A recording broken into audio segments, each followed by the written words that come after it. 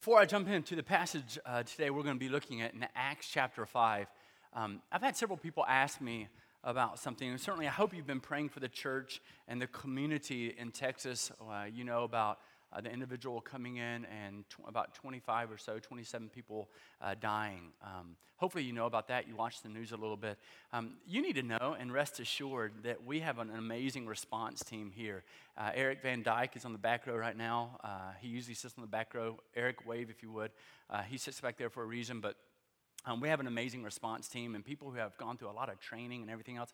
You don't have anything to worry about. What we need to be doing is we need to be praying for those who are impacted by people who don't know Jesus and who are struggling in life and who are hurting. But we just wanted to make sure you're aware of that. And we have game plans for pretty much everything around here as God continues to grow the brothers and sisters that he's bringing together in this place. That's interesting talking about the church. You know, the church is broken. You know, you think about the early church, and the beginning of the early church was glorious. The beginning of the early church was fantastic because here comes Holy Spirit, blows in, and it was this thunderous clap. It was this thunderous wave of Holy Spirit coming in and moving and doing phenomenal things. And the result of that was people who were praying together and worshiping together, and they were sharing with one another. And the joy of the early church was all but overwhelming. The result was explosive. Very quickly, they say the number went from about 120 to about 15 to 20,000 before you knew it. Because even in the midst of hardship, they weren't praying that the hardship would end. They were praying that they would be bold in sharing in the midst of hardship. And that's what's happening. That's what was being fostered in the early church. It was this wonderful time. And it tells us in Acts chapter 4, if you go, and the book of Acts written by Luke, it's his second book that he's written. He wrote the Gospel of Luke, Matthew, Mark, Luke, and John. Those are the four Gospels. And then in the book of Acts, he continues to write again. And it tells us that everyone had everything together and they were all unified. In Acts chapter 4, verse 32 and following is how I concluded the service last week. It tells us that they had all things in common, that they had this unity. And unity's hard, right? Complete unity is tough. Complete unity doesn't mean that you always agree with one another, but you agree to move forward with one another is one way to be able to think about it. You know, anybody, it doesn't matter who the president of the United States is, if they get 51%, they're like, yes. I mean, it's not a chase toward unity, it's a chase to 51%, right? Unity is hard. Unity is difficult. And yet it tells us that's what they had. And not only did they have this unity, but out of that, God's blessing was on all of them, and there was outrageous generosity. Outrageous generosity. Now, I do think that was interesting because I believe that God is forming a new temple. He was forming a new temple in his people, that we now have Holy Spirit living with us. That's what he was giving to us. Pentecost, that's part of what took place.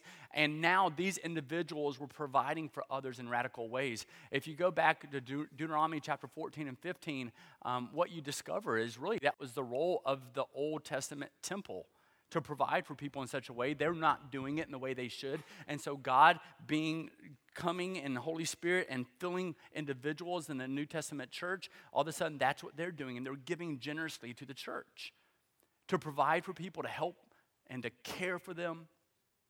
And so all of these things are happening. You can imagine the enthusiasm that they had to be together as his church. It was audacious giving. Barnabas was the one who was used as an example of a powerful witness, someone who went and sold his land, brought it to the feet of the apostles for it to be used in loving and caring for other people and for the church. It was audacious giving. Audacious giving was a result of being filled with the Spirit. Audacious giving was a result of being filled with the Spirit. And that's what was unfolding amongst them. Now, if it goes from 120 people to 15 to 20,000 this quickly, you can imagine Satan wanted to put a stop to it. Satan wanted to be able to put a stop to it, and so Satan came in, and he realized that he wanted to cope with this, to deal with this, and so the persecution really began to ramp up. We certainly find it in Acts 6, 7, 8, certainly with Stephen, who was the first Christian martyr, as he's speaking to the Sanhedrin, and they take him out and they stone him. The persecution keeps coming, but even already, it's starting to come and to manifest itself, and the persecution was growing quickly. But here was the thing that Satan didn't count on.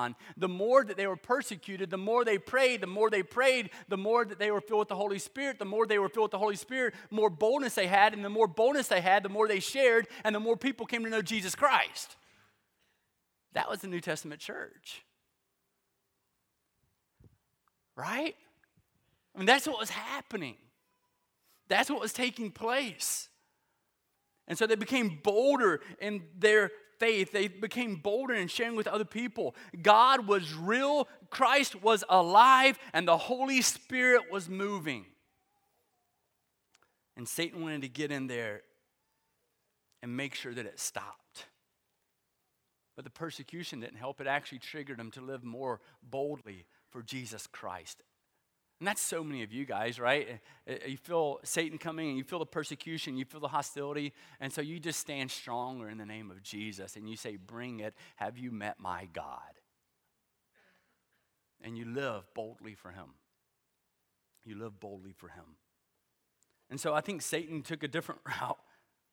What he did is Satan realized that the persecution wasn't really working out very well, and so he wanted to get inside. He wanted to extinguish the fire at its base. And we come face to face here with an incident in Acts chapter 5 of sin in the church. Now, I need to go ahead and tell you right now, today's a special day. If it's your first Sunday here, today is our Pledge Sunday. God is growing and blessing the ministry of Chapel Point. You always see new faces here, and we're humbled to be a part of God's work and God's movement. And so we're expanding into the woods, and we now have those 20 acres as well, and God is doing great things. Come the end of March, early April, we've got bulldozers moving. We could save some money and we could all get a shovel. We don't know how we're going to do that yet.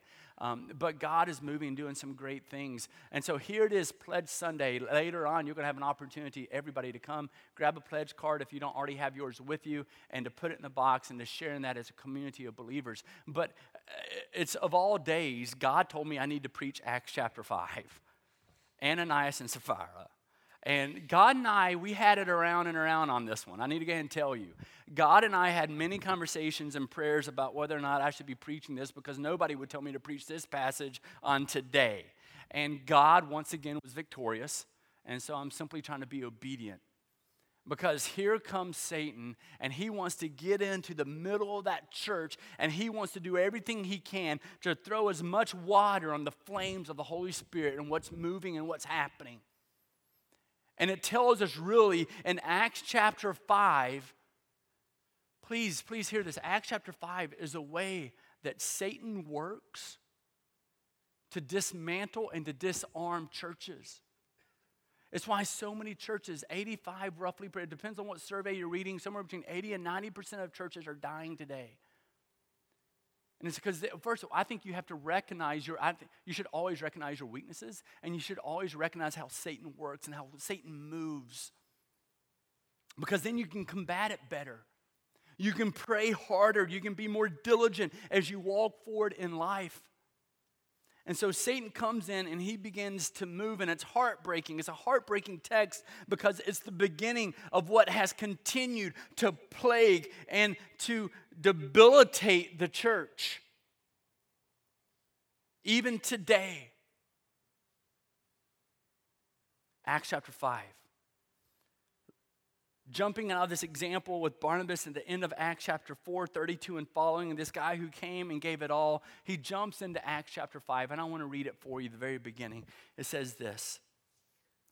It says, "But a man named Ananias, with his wife Sapphira, sold a piece of property, and with his wife's knowledge, he kept back for himself some of the proceeds and brought only a part of it." Now, I want to go ahead and go back. Verse 2, "And with his wife's knowledge," they did this together. He kept back for himself some of the proceeds and brought only a part of it, laid it at the apostles' feet. But Peter said, "Ananias, why Listen to this. Why has Satan filled your heart to lie to the Holy Spirit? When you're lying to others, you're also lying to the Holy Spirit. And to keep back for yourself part of the proceeds of the land. While it remained unsold, did it not remain your own? And after it was sold, was it not at your disposal? Why is it that you have contrived this deed in your heart? You have not lied to man, but to God. Verse 5 says, when Ananias heard these words, he fell down and breathed his last. And great fear came upon all who heard it. The young men rose, wrapped him up, carried him out, and buried him. Ananias and Sapphira always remind me of the fact that as sons and daughters of God, we were made to be spiritual containers. We were made to carry Christ, carry Holy Spirit. We were made to be spiritual containers. And so you have to ask yourself, what are you carrying? What are you holding within your own life? What does that look like for you? Because obviously Ananias and Sapphira, here are two people who they weren't carrying the right thing. We have to examine what we're carrying, whether it's jealousy or whether it's envy. The scripture asks, why have you let Satan fill your heart? Why have you let Satan fill your heart? And then it says that he lied not to them, but to God. But to God. I mean, guys, it's deep within us from the time that we're born. It's because of the fall in the garden. We have a sin about us. The other night, my 6-year-old, I said, Bennett, did you take a shower? And literally he goes, yes. I said, why isn't your hair wet? I forgot. And so he gets back in the shower and takes a shower and actually puts water on his head now, right? He just flat out lied to me. And then after that, I said, well, did you brush your teeth? He goes, yeah.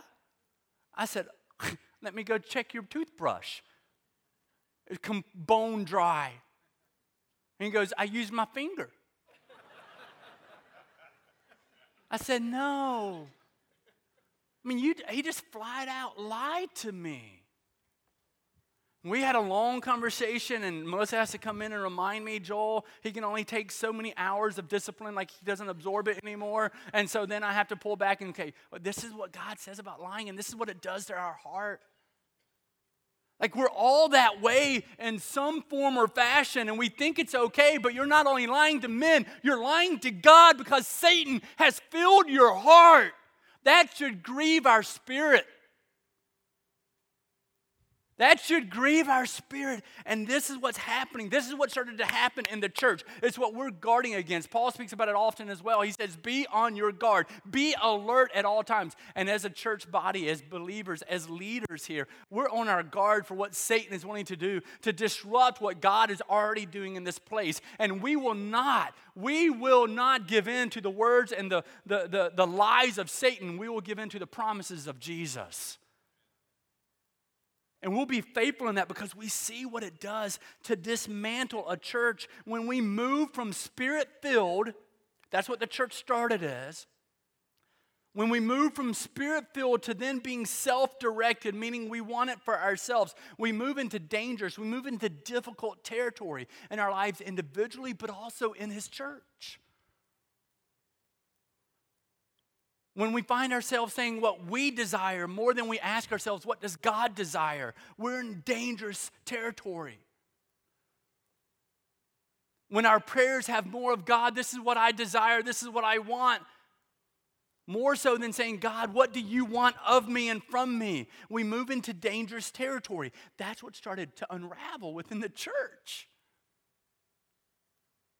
It's this ugly portrait of two people who violated the integrity of the church. And we moved from the sharing of the saints to the sinning of the saints. That's what took place. And I can't help but to think that some of the time that Ananias just simply wanted to have credit for being some godly man when really he was not.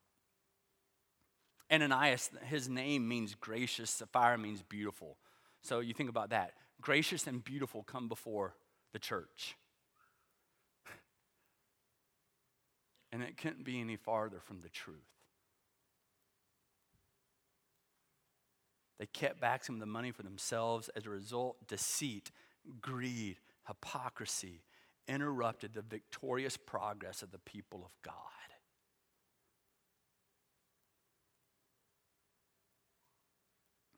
Those are some of the results of being filled with Satan.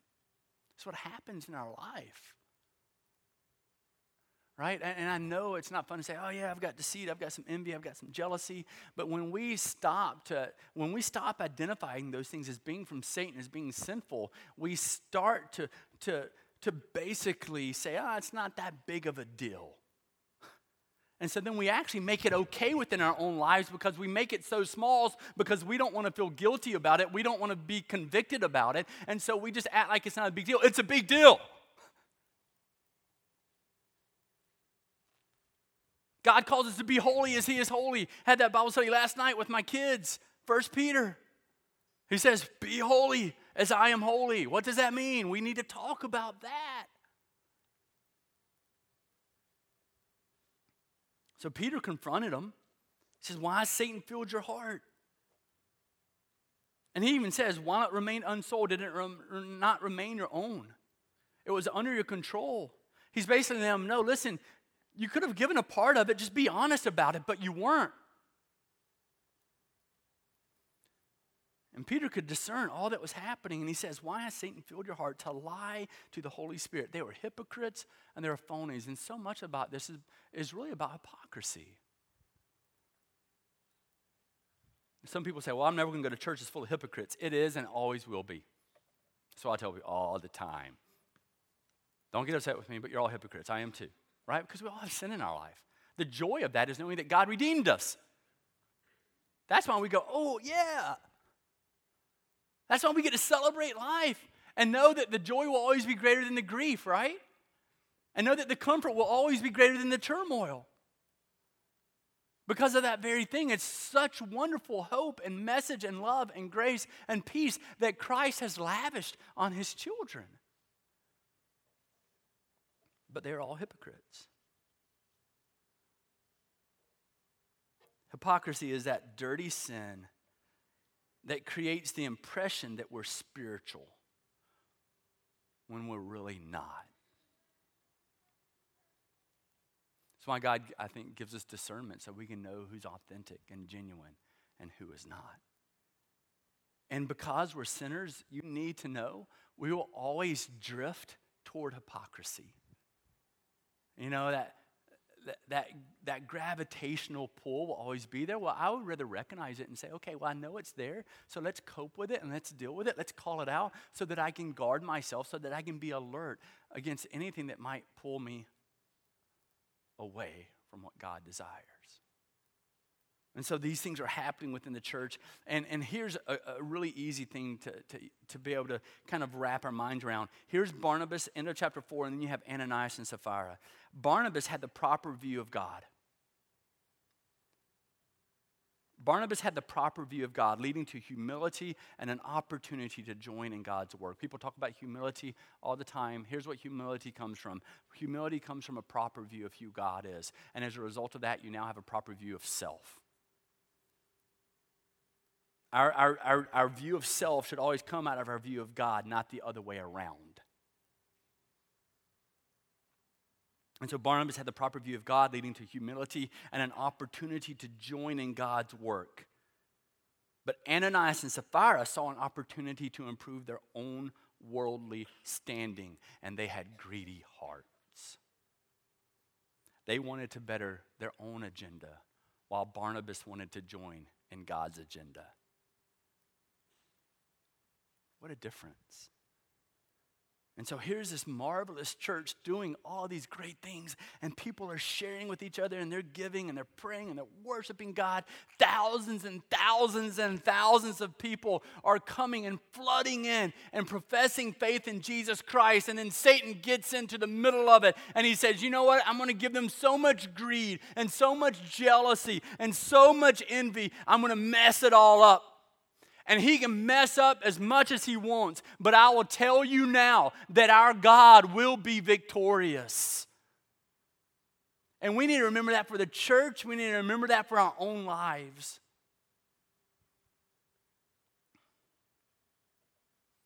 I think they just wanted the approval of others. And they wanted God to jump in to their life and do for them rather than jumping into God's movement. We're inviting you today really to jump into God's movement. To jump into God's movement. Not to hold back, just to jump in through prayer and through giving, but also through sacrifice. In chapter 5, verse 5, God's action was swift. He just fell down and he breathed his last. Just like that, he dropped dead. I mean, here's sin. Sin's a spiritual cancer, okay? And so the sin is just so thick and deep and rich in his life. He drops dead right there and he's done. And they just carry him out. This is not the Jewish way at all. It just says the men arose, verse 6, covered him up, carried him out, they buried him. Usually it had been several days of waiting. People would come and grieve together. And think about Lazarus, right, when he died, and people were coming to grieve, and they would have these days of being able to do that very thing. Well, with this guy, none of that, right? They just take him out and they bury the guy. And then in verse 7 and following, it says, after an interval of about 3 hours, his wife came in, not knowing what happened. And Peter said to her, tell me whether you sold the land for so much. And he said, yes, for so much. But Peter said, how is it that you have agreed together? They agreed together. That's so dangerous. When you have someone that is encouraging you to pursue self rather than Christ, run away. Because they fed off of each other. We often feed off of each other. And they were feeding off of each other. And it says they agreed together. We agreed together to test the Spirit. That's what he's asking. How have you agreed to this? To test the Spirit of the Lord.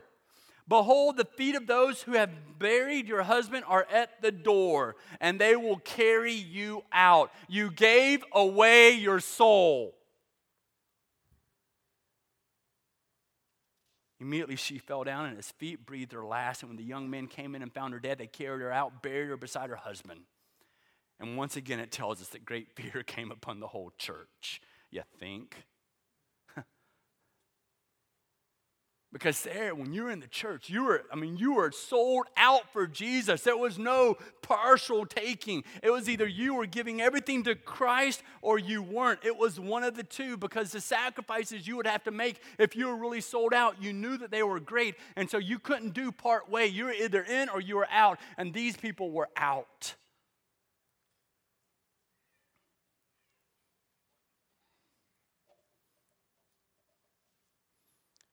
And she even had an opportunity. Tell me if this is true. This is what Peter says. Tell me if this is really what took place. She comes in 3 hours later. Tell me if this is what happened. And she had an opportunity to tell the truth. Why are we so quick to defend a lie? Because why does a lie come? Because it's the festering of Satan, right? It's sin. And that facilitates for more sin.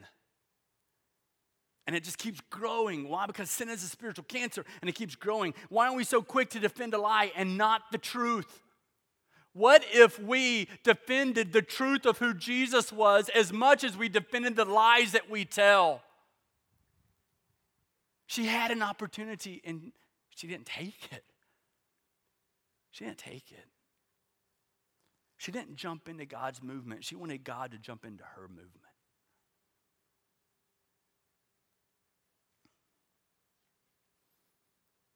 Ananias and Sapphira, they were consumed by the desires of the world.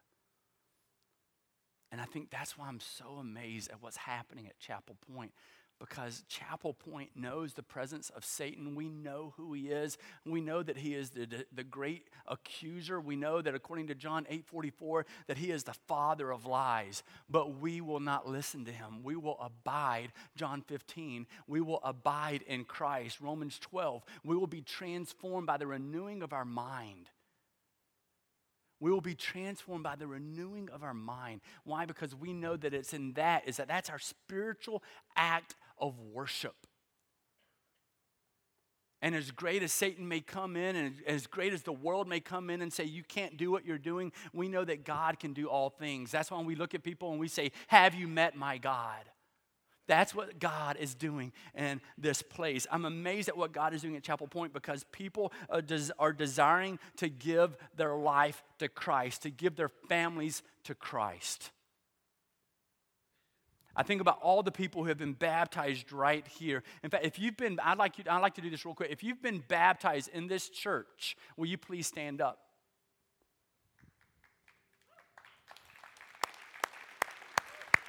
Awesome. Thank you. What we're about at Chapel Point is learning from Acts 4, and we want to be the church of Acts 2, Acts 3, Acts 4, where we're all coming before God, and we want to learn from Acts 5 and go, we will not be that church. We don't want to ask God to jump into our movement. We want to jump into His, and it's a much better place to be. Amen. And that's what we're running for. That's what we're running toward in all that we do. That's what you're doing. As I get phone calls and I've got some of you saying, hey, I just shared my faith for the first time. And I go, yes. And then you say, I had no idea what I was doing. I go, that's awesome. And we figure it out together and we pray with one another because we're running toward the movement of God and all that He's doing.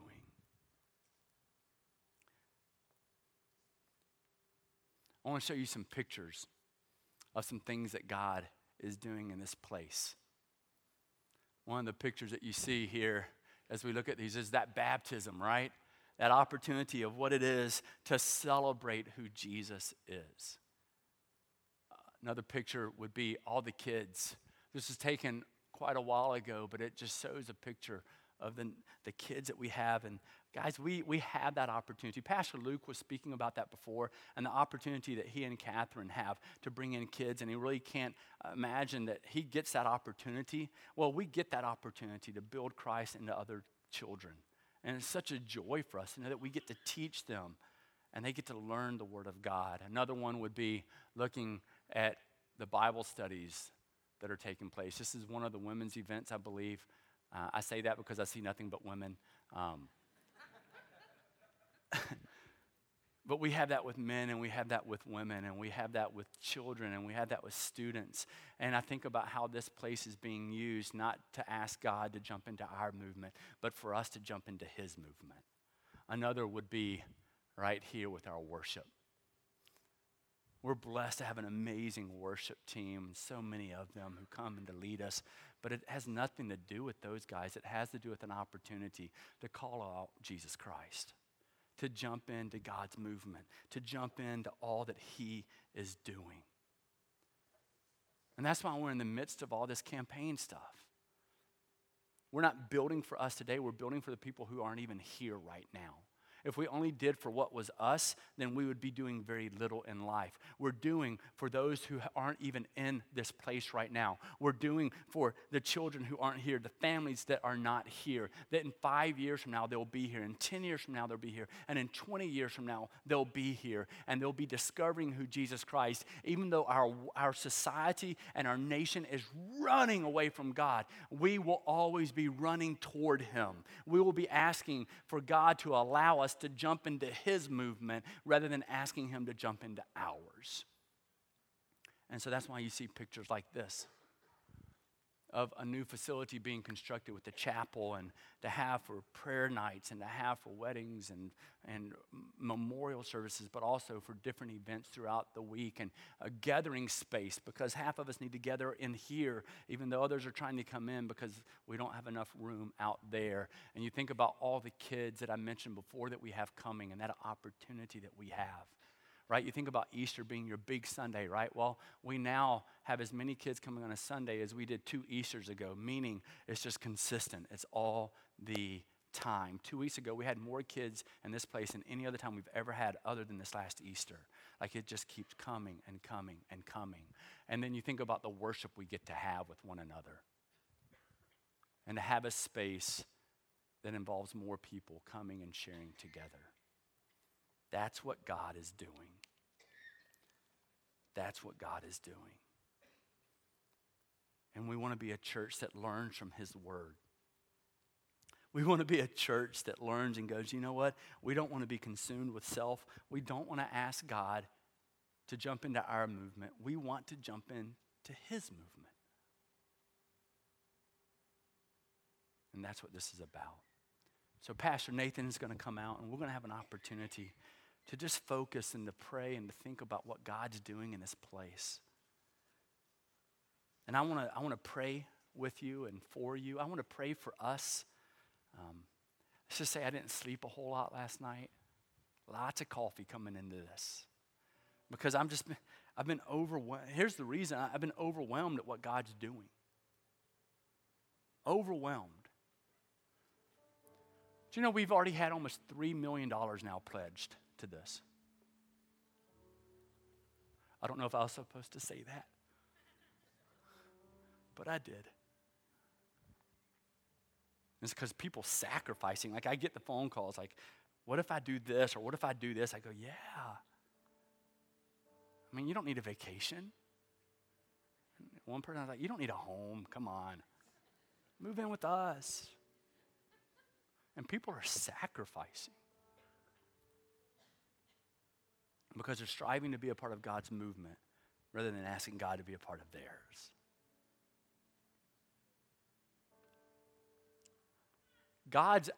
It's hard for me to sometimes verbalize it.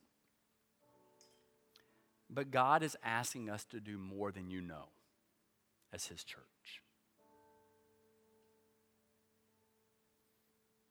There are so many ministries that we're a part of right now. If you want to know about them, you'd be amazed at all the things we're trying to do.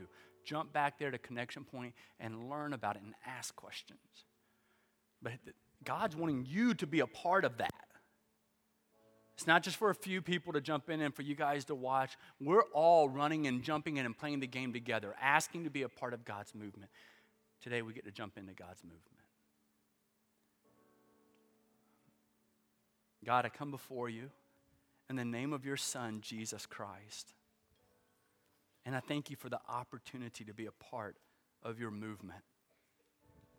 May we not become distracted with envy or jealousy or hypocrisy, trying to look different than we really are. May we simply come before you, oh Lord, and be honest and to be real and to know, truly comprehend, to digest, to process what you've done for us. Because when we get what you have done for us through your Son, Jesus Christ, in the forgiveness of sin, and the grace and in the mercy in which you have just rained down on us, God, it changes our life. It changes the way we parent. It changes the way that we're a spouse. It changes the way that we speak to people and the decisions that we make. It changes everything because we have been transformed by the power of the Holy Spirit. Thank you for that. Thank you for allowing us to jump into your movement as you do more than we could ever imagine. And for some of my friends out here today, they're going, Joel, you don't understand. I don't get it. I don't want it. I don't want to be a part of this. I don't see how God can use me. God, remind them that they are your son or your daughter. And that you have more in store for them than they could ever imagine as well. That you have more in store for them in being bold and in sharing their faith and in calling out every sin in their life and coming before you knowing that you have brought redemption. You have brought restoration. And you have brought passion and grace and love and joy that will always be greater than our worldly grief. God, thank you for using us to do more. May we not worry about what those are doing around us. May we simply be obedient to what you're asking from us personally, individually. God, may we be faithful.